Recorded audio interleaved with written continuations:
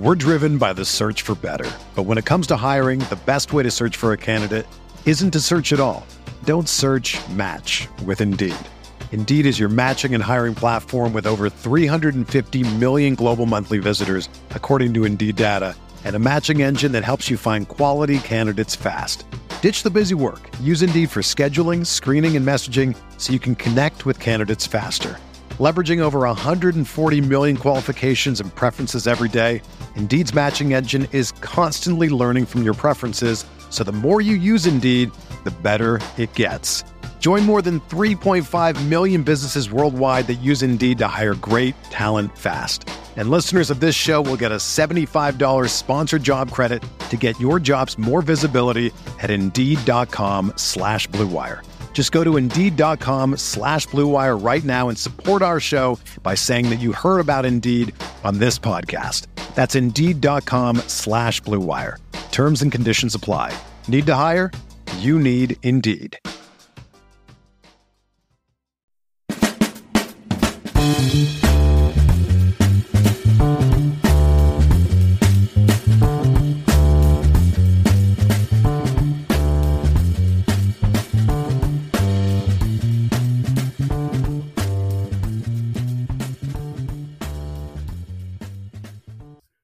Welcome back to the Fantasy Football Report. Excited to have you joining us. Also excited to welcome a good friend of the podcast, Conor O'Driscoll. You know him from Stat Chasing, from his work at RotoViz over the offseason. Conor, how's it going? I'm doing great. Thanks for having me on. Definitely. Always fun to have you on. Hassan, you're still recovering, it looks like, but hanging in there. Hassan is living as a You're living as like an ancient Roman. All the talk of like people thinking about ancient Rome every day. Hassan is taking that one step forward. I know. Some grapes drop in from the top. I wish I had some grapes, man. I wish I had some grapes. No, my only dream is to be seated upright like you guys. We're getting there. Still nervous, still a little inflamed post surgery here. But optimistic that we get it back, get going. Oh my God, like, you have no idea what you've got till it's gone, guys. Speaking of having no idea what you've got, I mean, let's not bury the lead. Devon A-Chain. I guess this is a quote directly from NBC. I kind of want to read it. One of the most outrageous performances you'll ever see. A rookie running back who had one rush for 5 yards the previous week, shredding an opposing defense on the ground and through the air. A-Chain caught 2 shovel pass touchdowns and averaged nearly 12 yards per carry, including a 68-yard scamper in the fourth quarter after the souls of Denver defenders had left their bodies. Yep, that's definitely a direct quote pulled from NBC. I think that's probably one of Rotobats. But he had 18. You're burying the lead because he had 18 rushes for 212 yards and 2 scores, and he had 4 catches for 30 yards and 2 scores. Conor, I remember you were mentioning this in the Ship Chasing Discord, but why was everyone really ripping on you for No, not me in rookie running particular. backs? I should be clear. There was never any personal attack towards me personally. But I definitely seen a lot of commentary and analysis that A-Chain he's buried in the depth chart. It's going to take him too long to play, and if he's not playing, how good could he be really? And that's true. He slipped. He did slip quite dramatically throughout the offseason. And I forget, was he an 11th round, 12th round pick? Yeah, you could get him depending on the platform. At some points, like closer to the start of the season, like after preseason, you could get him in the 15th, 16th round. Yeah, and it's one of those things where when you see like analysis like that and you see the price go down so much, it starts to feel really bad. And it's like, oh yeah, was I an idiot for taking 30% A-Chain? And doesn't seem like it. Definitely a 50 burger will make you feel a lot better about taking them. Yeah, for sure. I mean, obviously we're not thinking that the Dolphins are going to score 70 every week, but right. But how do you see A-Chain building on this performance, I guess is the best way to put it. I mean, I think the biggest thing, and maybe this is self-evident. The biggest thing is that like he is actually a legitimately good football player. Like always, the risk with rookies is that like, okay, you're buying the talent, but they've never played in the NFL before. And what if what we see in the college production and whatnot, is that not real? But definitely it feels like it's a big box to check that like, okay, this is actually a very good NFL player. I think though that he definitely was helped this week by the injuries in the backfield, and some of those guys are going to come back. I think that even it's hard to say that like just because of how well he played today when the offense scored 70 points that and the Broncos defense must have played awful too, that he played so well that they're going to be like, okay, we just have to keep this guy in our plans forever now. So I think next week they probably do have to get on the ball to some degree, but I don't know if there's a fire lit under them to like, okay, we need to prioritize like getting him some touches every week. He probably needs to give another 2 or 3 of these to like really cement as like a 50% and above opportunity player, I think. When you say these, do you mean like explosive sort of runs, or do you mean like 50 burgers? Because like, I think the latter. Well, yeah, obviously not 50 burgers, but just more like you see some of the big runs he has, and he's so decisive. He's getting around defenders, like the blocking's good and whatnot, but he's running very well. And what I mean is you probably do need him to see him rip off explosive plays where it's not just a blocking, but he's running quite well too, for a couple of weeks, and then that sort of forces their hands. Like, okay, these other running backs we have are good too, but this is our better player. Yeah, just to back up a little bit on terms of, I know you mentioned injuries, but Waddle missed, and that was like, you could tell that was a massive miss for not necessarily for the Finns here, but like Mostert saw what, 7 targets. I'm just pulling this up right now. Yeah, he saw 7 targets, got all 7 for 60 yards, and Shane saw 4, got 4 for 30 yards, right? So like, do you think with Waddle coming back, where do you think do you think that both Mostert and Shane are going to see like a pretty nice cut? Do you think a lot more is going to come from Mostert? Like, where do you think this backfield is going to head, even once Waddle is back? I'm not even factoring in Ahmed or Wilson here yet. I think the Dolphins backfield, it is a high value touch backfield. Like they do throw to the backs a decent amount. The receiving expected points it's pretty good. And then they've been getting to the green zone as well quite a bit. So there's like obviously goal line carries and like there's a good amount of expected points to go around.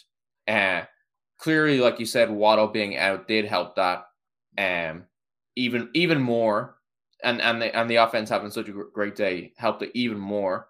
But would expect it to kind of like be one of the better backfields for expected points in terms of targets and goal line touches.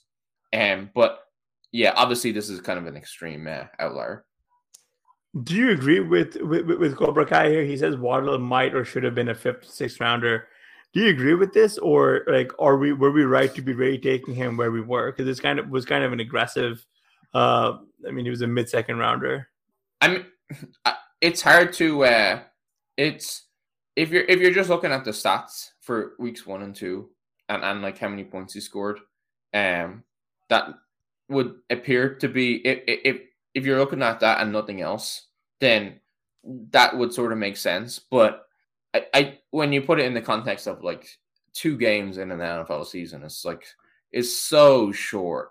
And he is, if you look at how they deployed the 2 receivers last year, he is going to be like he's going to get a heavy target share. His air yards, it's not going to just be like empty low A-dot throws. He is going to get air yards. So he's going to get like very strong fantasy opportunity. over the next 14 games of their season. And it's Waddle, who's very, very good. So this season's way too early, I think, to call that. Yeah, it's easy to forget that last year when, the beginning of the season when Tua was healthy, fully healthy, we were talking about Hill and Waddle as both being like top 5 wide receivers in the league.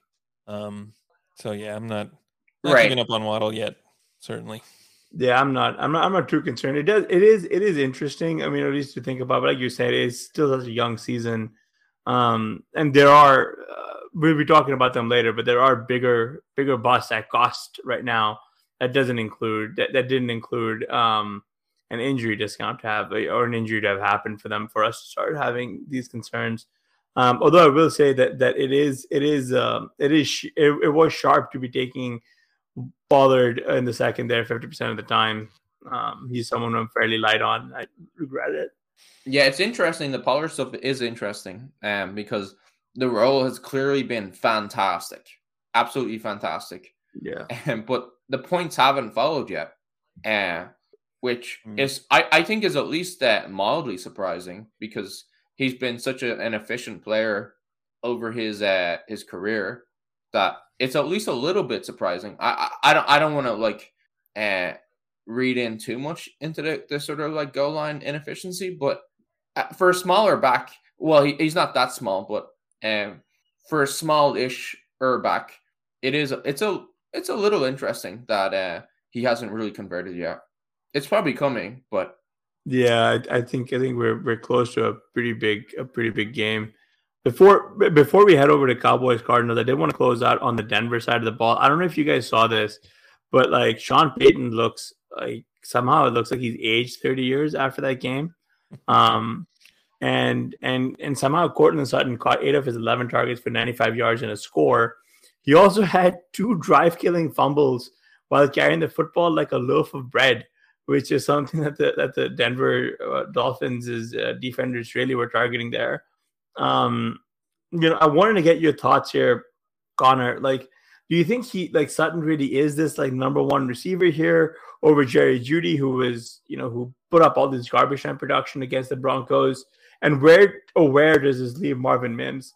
I mean, Sutton hasn't played overall. He hasn't played awful. Like it's hard for me, at least anyway, to like put too much weight on fumble stuff. Like, so for him to be getting targeted quite a bit, like he must be playing decently well.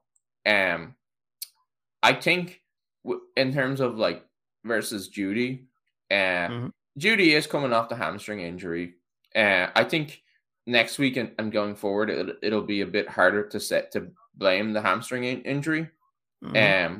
But that's at least an excuse for Jeudy to have not quite been producing so far. Because I really was expecting him to be like sort of dominate targets a little bit, where his ability to get open would have been so good that he would be a magnet for targets, but that doesn't seem to have happened yet. And then Mims clearly, does seem pretty clearly the best player on their offense so far, but they only play him like last 10 snaps a game. So if they found a way to if they found a way to play him, I should, like you said, I should say that somebody who's performing that outrageously well on 10 snaps as a rookie, like it seems like a very clear cut, like end of year, like no Mims, no money, like situation. Yeah. Whereas if he does play himself into bigger opportunity and he keeps performing like that, it's very easy to see him putting up like outrageous scores. Yeah, I mean, when you figure he, even on 10 snaps or whatever, he had 15 maybe today, still to get 5 targets is pretty impressive. It shows that when he's on the field, they're trying to get him the ball, and he's open a lot. So you expect those kind of, you expect his targets per route probably to come down, but that happens when you start running more routes. Yeah, it's interesting. Judy didn't play really a full-time role today either, so I don't know that I would be too concerned about his targets compared to Sutton's at this point. I think it seems like they were probably not ready to, he's maybe not at quite 100% yet, and they didn't want to rush him back. So next week I'd expect those target numbers to be closer between Judy and Sutton. Yeah, I do want to get thoughts on my guy Jaleel McLaughlin, who outcarried Samaje Perine today. Is Perine out as the backup running back? Is there a new RB2? It does feel like he's about to get flipped. Like that it's that close in by game 3. It does feel like that and McLaughlin is probably a better contrast to Javonte as well. Whereas Perine was always this sort of like competent at everything, but never really like a true like game changer at anything. Whereas McLaughlin, like the fact that he's speedy, that could be something where like they were like, okay, we have this kind of like more powerful tackle breaking back in Javonte, whereas McLaughlin is a better change of pace.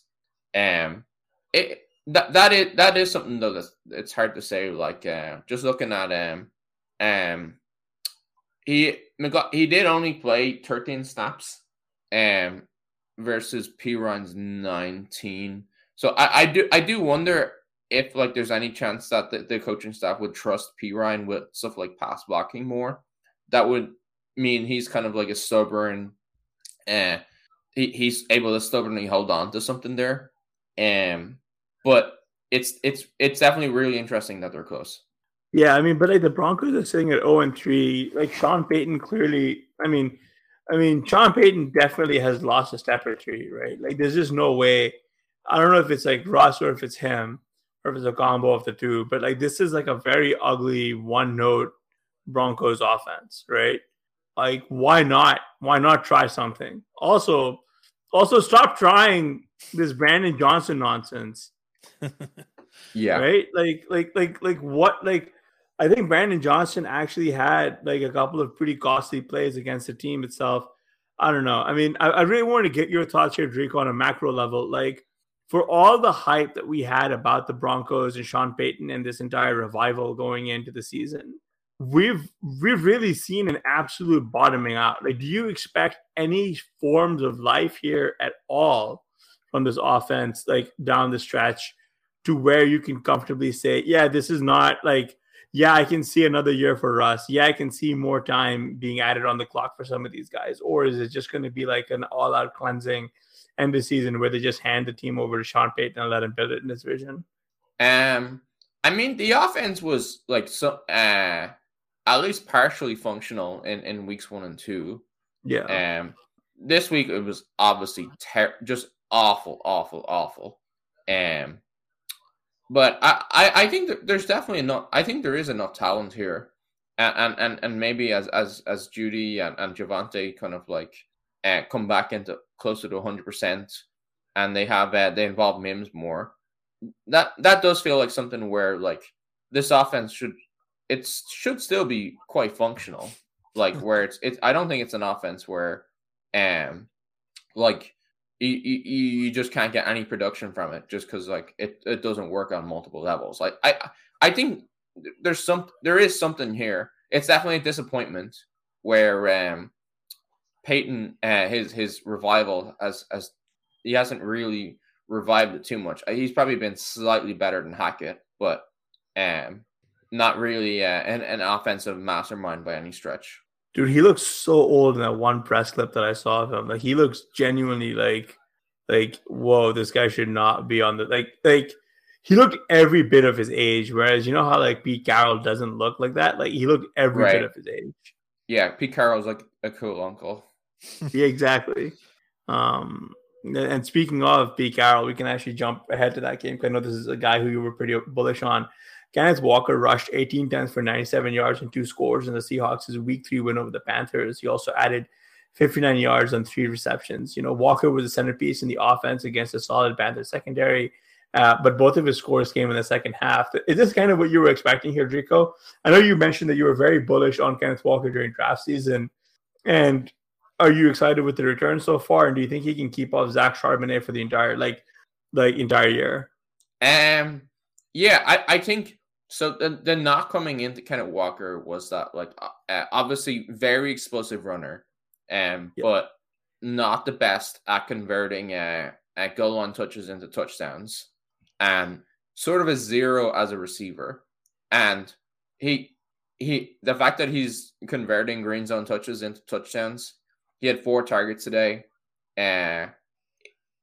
He only had 10 routes versus 16 for Charbonnet.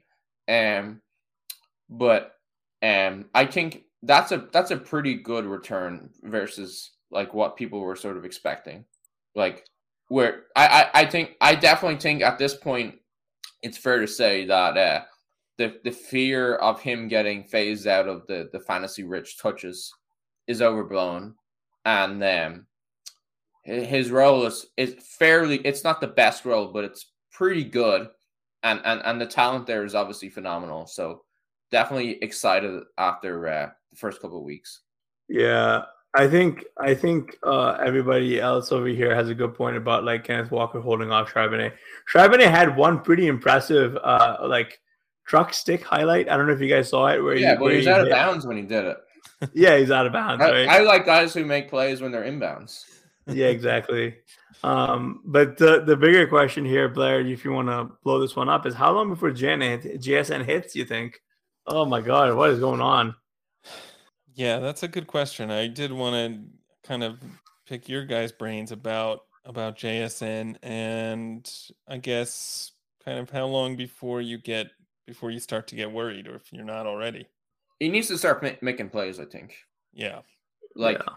I think it was a pretty fair expectation that he was going to be behind the top 2 in routes going into the year. But he hasn't really. I was hoping anyway that similar to sort of like your Justin Jeffersons and so on and so forth, where and Garrett Wilson, where they make enough like amazing plays early in the year, the team just has to go, okay, we just got to play that guy. Yeah. It's concerning that we haven't seen that. I'm not panicking yet. But that's what sort of, I think that's what we need to see, in that like, okay, he's made this highlight reel play, and they have to say, okay, I know Metcalf and Lockett are amazing, but we really have to find a way to play this guy more, even if he is a rookie. Yeah, right. You can kind of explain away the lack of production because he's still only playing like half the snaps or something. But at some point, you would hope that if he's really as good as we think he is, that he'll force the coaching staff's hand. Yeah, that's the question, right, Blair? Like, you're looking at someone who's losing out on targets to Noah Fant, who everyone had left for dead, Colby Parkinson, who people had left for dead, right? And like and Zach and Jake Bobo, right? Like he should not be losing out on this type of production. I don't know. I mean, Fant is just like, I don't know what your guys' thoughts are, but like my instinct at the time was that they weren't particularly happy with Fant as an offensive weapon. Hence, they took JSN, especially where they took him, because they wanted more firepower in the aerial game. And that's, I don't know. It's not, that thesis is still yet to be borne out here. And if I'm wrong, I'm wrong. And if I die, I die. But like, that's, that was my thought at the time. Yeah. I mean, I don't, it's, it's hard to explain everything this way, but Pete Carroll does some weird stuff with rookies every year, it seems like. And we are still early. Yeah. I know. Like, we're still at the point of the season where if JSN did something like in week 7, week 8, and then became a very strong starter the rest of the way, that you'd be very happy with that pick. Yeah. We're driven by the search for better. But when it comes to hiring, the best way to search for a candidate isn't to search at all. Don't search, match with Indeed. Indeed is your matching and hiring platform with over 350 million global monthly visitors, according to Indeed data, and a matching engine that helps you find quality candidates fast. Ditch the busy work. Use Indeed for scheduling, screening, and messaging so you can connect with candidates faster. Leveraging over 140 million qualifications and preferences every day, Indeed's matching engine is constantly learning from your preferences, so the more you use Indeed, the better it gets. Join more than 3.5 million businesses worldwide that use Indeed to hire great talent fast. And listeners of this show will get a $75 sponsored job credit to get your jobs more visibility at Indeed.com/Blue Wire. Just go to Indeed.com/Blue Wire right now and support our show by saying that you heard about Indeed on this podcast. That's Indeed.com/Blue Wire. Terms and conditions apply. Need to hire? You need Indeed.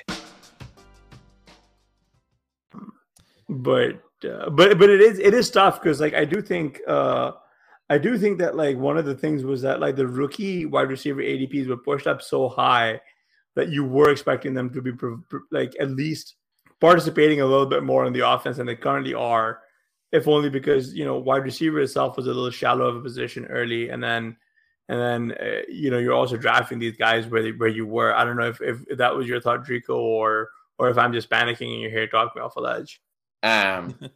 You're saying you are starting to panic on. No. I can't tell if I am panicking and you're here to talk me off the ledge, or if I'm expecting this, because we were taking them so early where we were taking them, right? Like, is it? Am I justified in feeling like, oh, we should be expecting a little bit more, or should I just be a little bit more patient? I mean, it depends on how early you took them. I know, like, definitely after the injury, he started going a lot later. I think if you're talking about like a 5th or 6th round pick, like the 5th or 6th round pick, like if like the starting scenario for JSN is good enough, like you can be a little patient there. But I mean, obviously like we haven't hit the best outcome. Like the best outcome would have been that he makes plays straight away, and that it's a Garrett Wilson thing. That hasn't happened. And like the longer we go, the worse things look. But I'm thinking that like if we're still having the same conversation in, let's say, 2 weeks, then it's definitely not. It's maybe not panic time, but much more concerning.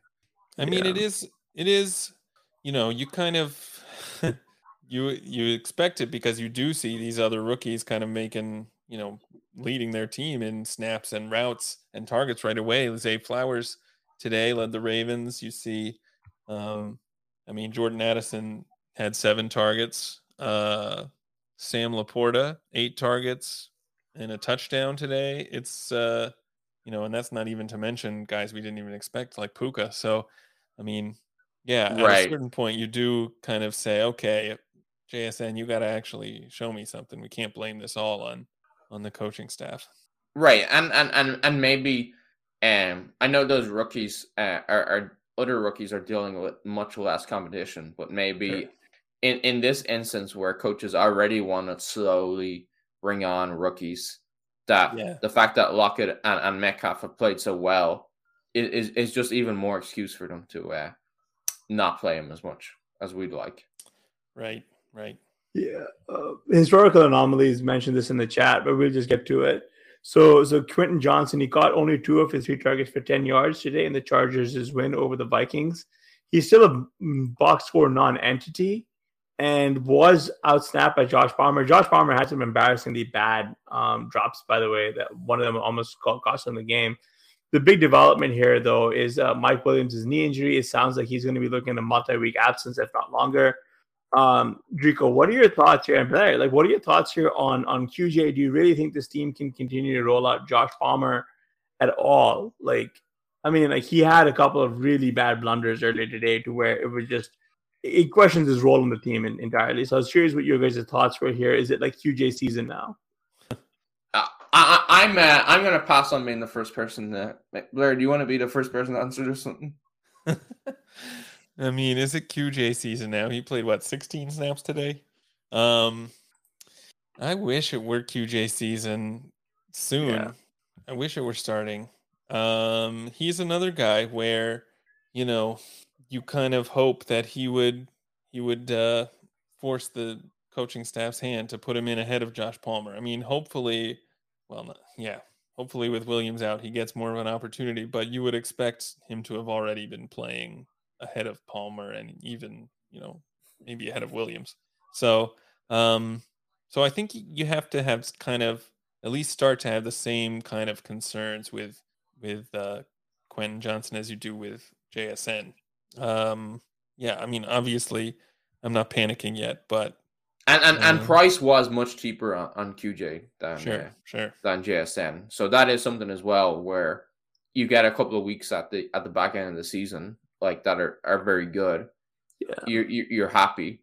But I think too, like some of the mistakes that if you're seeing guys make mistakes, and I didn't get a chance to watch much of the Chargers game today, but I know he did have quite a few drops, in the preseason. It did seem like he was like a raw in the preseason itself. It seemed like it was a raw rookie, who they're trying to like acclimatize the NFL, not like hey, this guy's a star, and like we're very excited about him.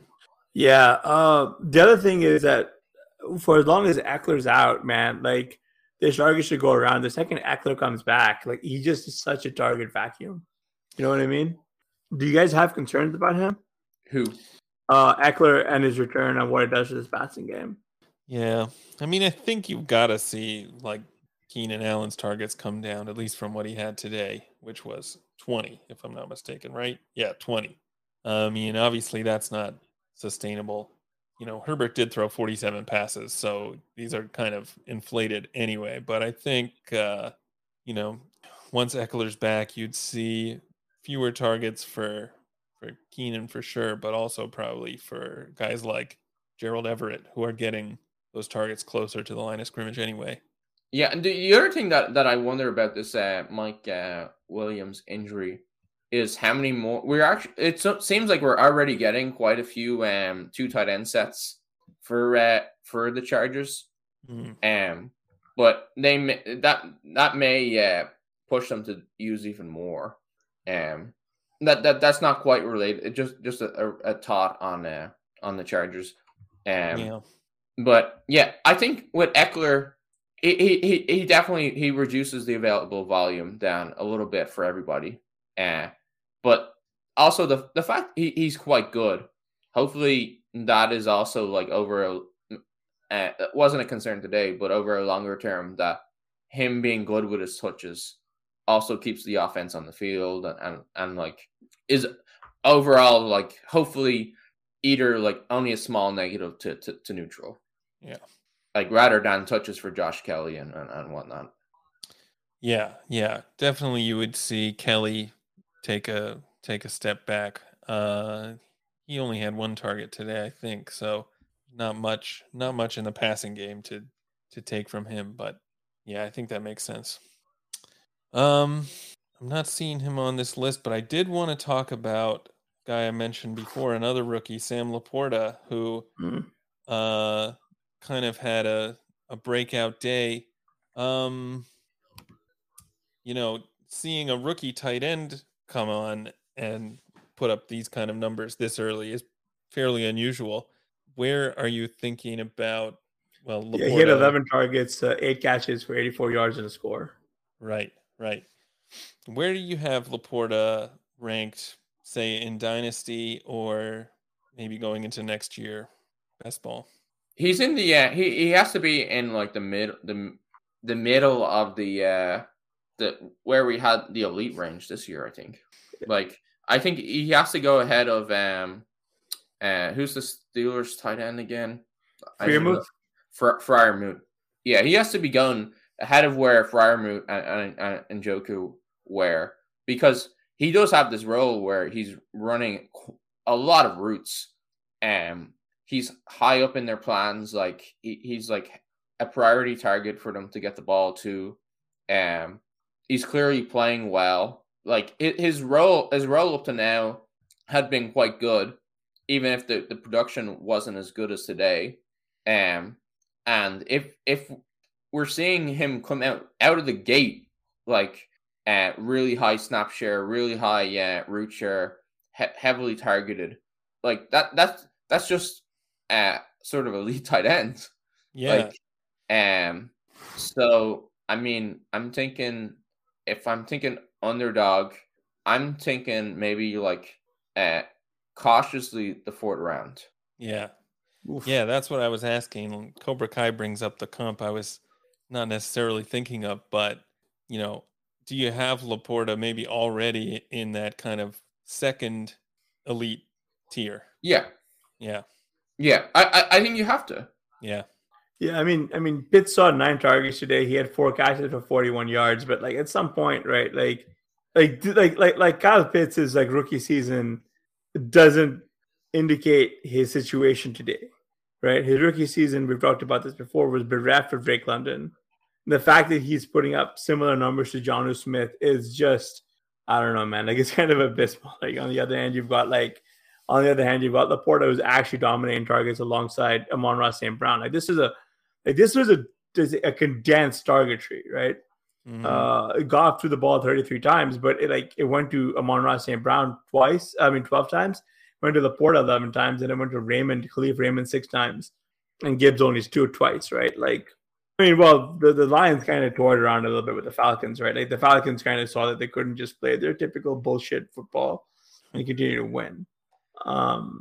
It gets very one note when you're playing against slightly better teams, but that is an interestingly aggressive rank from you there, Rico, on LaPorta. I like it. Where would you consider him on FFPC next year? Like, is it like a late second, early third? Like, what would you be doing there? On FFPC, I think remember it's tight end premium, like 2-3 turn. Yeah, with tight end premium, I think you are talking 2-3 turn. 2-3 turn, right? Yeah, because he's basically got the Hawkinson role, and he's got the Hawkinson role immediately, right. And so way more consistently than Hawkinson ever had it. Yeah. And if you're talking about like second year player jumps, like I just think like he's one of those players where the following season, or even by the end of this season, or by the end of next season, he could just be like a standard, like one of the top tight ends, like one of the household elite tight end names. And obviously I'm like projecting a trajectory forward, but I think that's sort of what you have to do with the young players. Yeah. I mean, yeah, but that's kind of what we're like. That's kind of, I mean, that gives you an idea of what his ceiling range of outcomes looks like, right? Is trading Puka for AJ Brown and Saquon a good move? I have Puka. Yes, I would absolutely trade Puka and Akua for AJ Brown and Saquon Barkley. Sometimes questions are easier than others. Yeah. Yeah, so this is a guy who we teased a little bit earlier, but one of the bigger disappointing non-injury busts of the early season so far, in my opinion, has been Jahan Dotson, who only got 2 of his 4 targets for 21 yards today.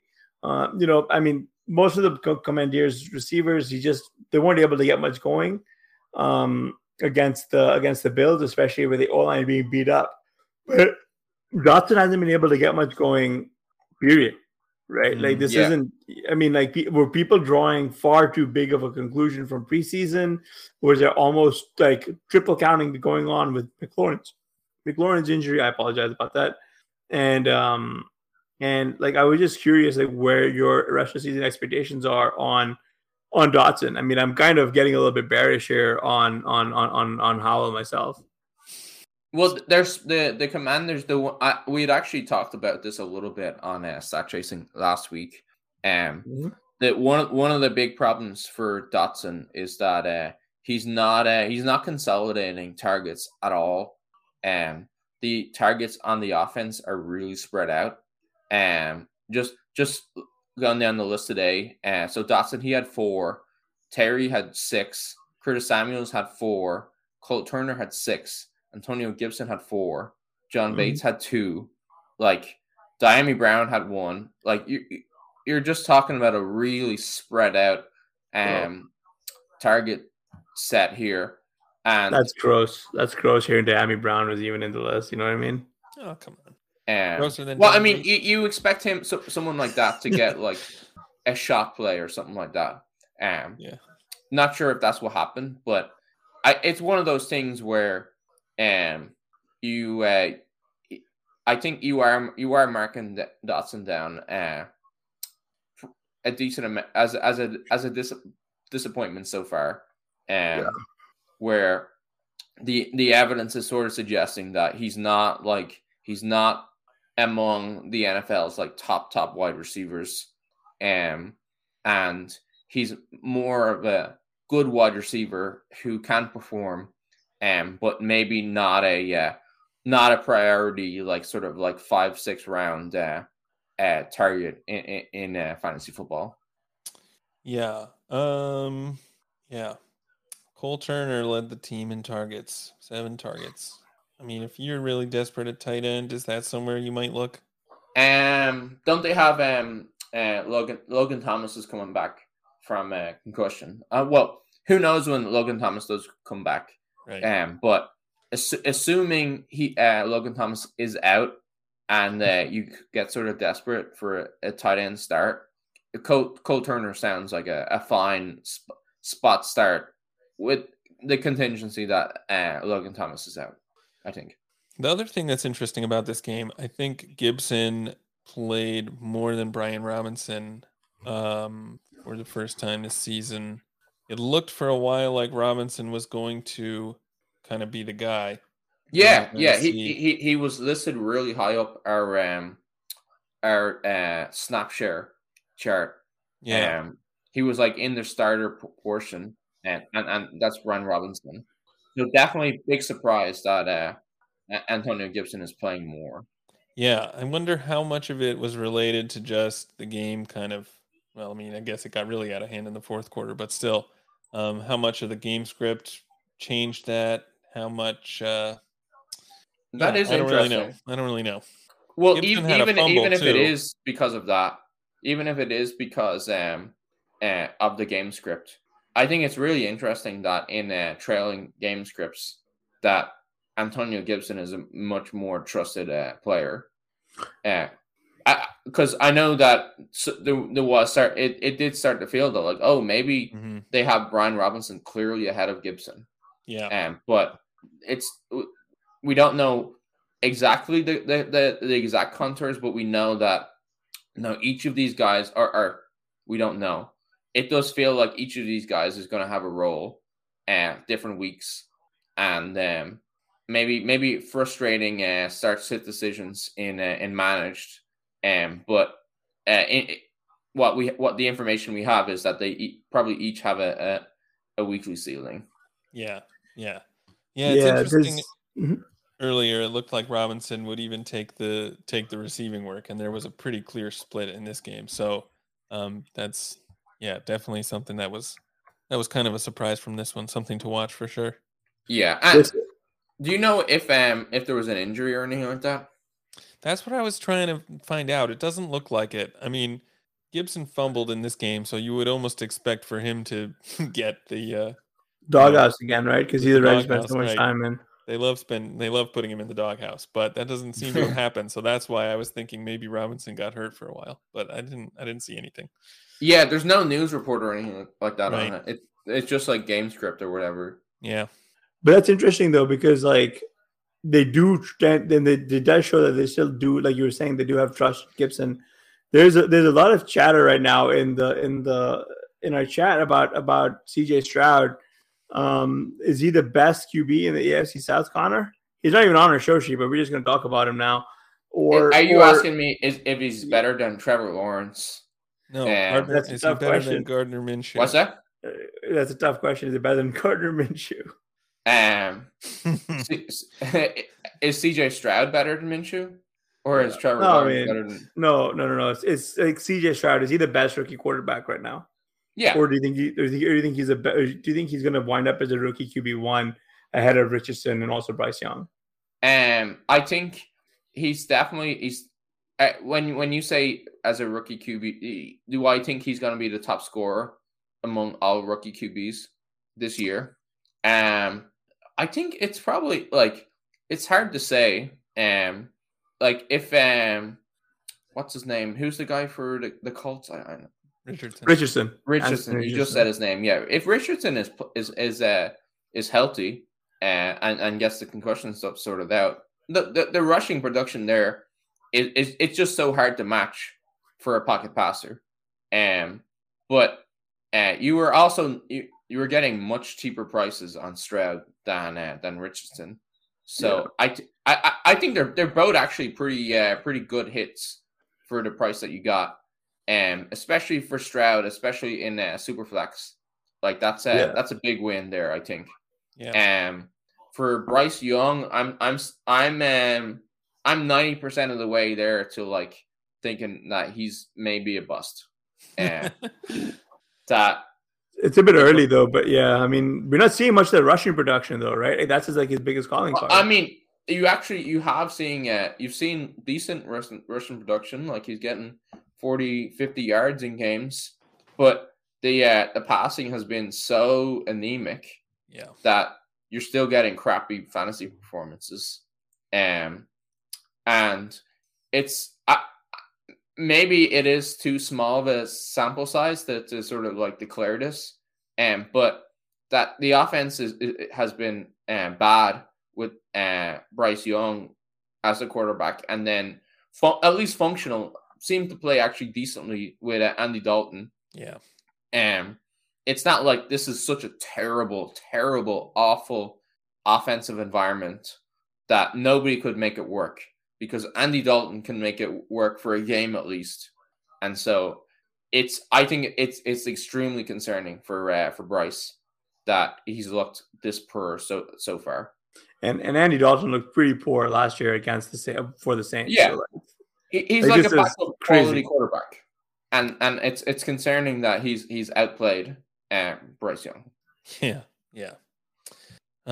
Sticking in Houston, I'm interested in your thoughts on Tank Dell, who's kind of emerged as the top guy there. He had 145 yards today and 1 touchdown on 7 targets. If Stroud is the real deal, is Tank Dell kind of his number one guy?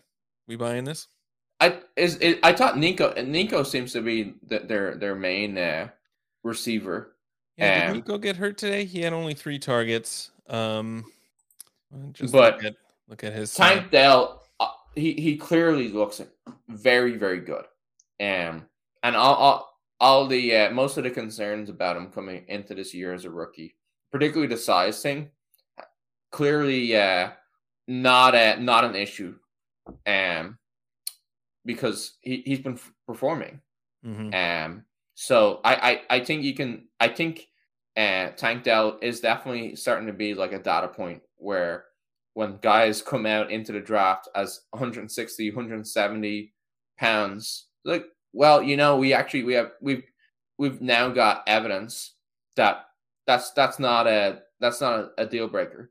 Yeah. And I think it's interesting as well that his 40 time wasn't like phenomenal. I think it was like a 4.49 or something like that. So it's like honestly pretty weak for his size. But then when you watch him play, he's clearly playing much faster than that. So I'm thinking that Tank Dell, in terms of like the size, speed, production, the college production, clearly, and it does seem pretty clear, like an outlier hit. Because normally players who he's 23, right? 23-year-old rookies, not normally strong bets, normally RotoViz. And Blair, you would be leading the charge away from somebody like Tank Dell. But does seem like, okay, well, we've seen the NFL evidence here. He can clearly play. Yeah. It feels a little bit like T.Y. Hilton, right? A little bit like T.Y. Hilton. Yeah, definitely. And there's a lot of guys who have kind of come out at that size and been successful. It's definitely more rare. But yeah, and with the age thing as well, there are concerns. But I mean, when a guy's producing at the NFL level, you can't really question that too much. All right. Anyone else we want to cover before we get out of here? Nah, none I can think about. It's just been a really weirdo-ish week. Tajay Spears outsnapping Derrick Henry. What do we think of this? I mean, we're all for it, but do we think it? Neither were like fantasy relevant, though. Yeah, that's true. Yeah, I think they still clearly see, even though Spears is getting more snaps, Derrick Henry is still he's still Derrick Henry to them. Right. Like they still want to use him quite a bit, and his touch count and expected points is still solid. I think the big thing though is that it used to be that you could get there on rushing volume with Derrick Henry, whereas that out is just no longer available. Yeah, you need Derrick Henry to play at the top of his game to be, like you said, fantasy relevant, or he's not. And then for Spears, to be playing this much in a team that's historically been very close to 100% Henry is pretty phenomenal. Yeah. I guess thinking through it, my big concern with Spears is that the team has been pretty bad. Like the offense hasn't been very strong. Like, does that do you guys think that even with an offense like this, that somebody who I know was excited about the talent profile, is there still outs to emerge where he's playing enough and he can produce enough to be a really strong 0 RB hit? I think that if there is a profile that can hit on an offense that's bad, it's the pass catching running back. So Spears kind of has that going for him. 4 targets today, only 3 yards. So it wasn't like he's making a case for them to throw to him more. But, if they're, it's hard to hit on a bad offense unless you're a guy who's like an outlet for a quarterback who's under pressure a lot. So I think that does help. But yeah, it definitely doesn't make things easy. We just haven't seen any of that home run speed either from Spears, but doesn't mean he doesn't have it. Yeah, he'll be interesting to watch, and hopefully he'll keep getting these targets because I have him on a lot of teams. Yeah, and it does sound like you're sort of hoping for some games where he's getting 6 targets, 5 catches. And even if it's only 30 yards or something like that, if he can add a touchdown, yeah, you're getting usable weeks there for sure. Yeah, I feel a little bit spoiled right now because I'm that's only 12 points, and just because you must have A-Chain and Mostert on a lot of teams. Yeah, because we honestly, it does seem like we've had phenomenal 0 RB weeks so far. Mm-hmm. That it feels very spoiled rotten to be saying that's only 12 points. Can't use 12 points. I mean, you're hoping for 8 targets and 7 catches and 60 yards and 2 touchdowns, but right in between those games, you got to live with 12 points. Yeah. All right, I think that'll do it for us. Conor, what do you got going on this year that people should be checking out? I've been doing stat chasing on we do it on Tuesday evening. The live broadcast is for ship chasing subs, but it goes out immediately the next morning, and what we do is we break down all the sort of advanced data for quarterbacks, running backs, wide receiver, tight ends, and we'll go not every player, but sometimes it feels like pretty close to every player. And what we'll try to do is we'll try to analyze that data as it comes out, and turn our analysis into something that's really actionable. And so we'll talk about if guys are cut candidates, and because of the data, we try to incorporate waivers. We try to look through the lens of like best ball redraft. So like, how would we re-rank these players now? We'll look at DFS and I don't think we've mentioned Dynasty yet, but our heavy focus is on turning this kind of advanced data and analysis into something as actionable as possible, as like something, how would we use it to make decisions? Yeah, very cool. Very cool. It's easy to get overwhelmed with all the advanced metrics. So helpful to be able to put it in kind of practical terms. Definitely check that's that our out. goal. Yeah. Yeah.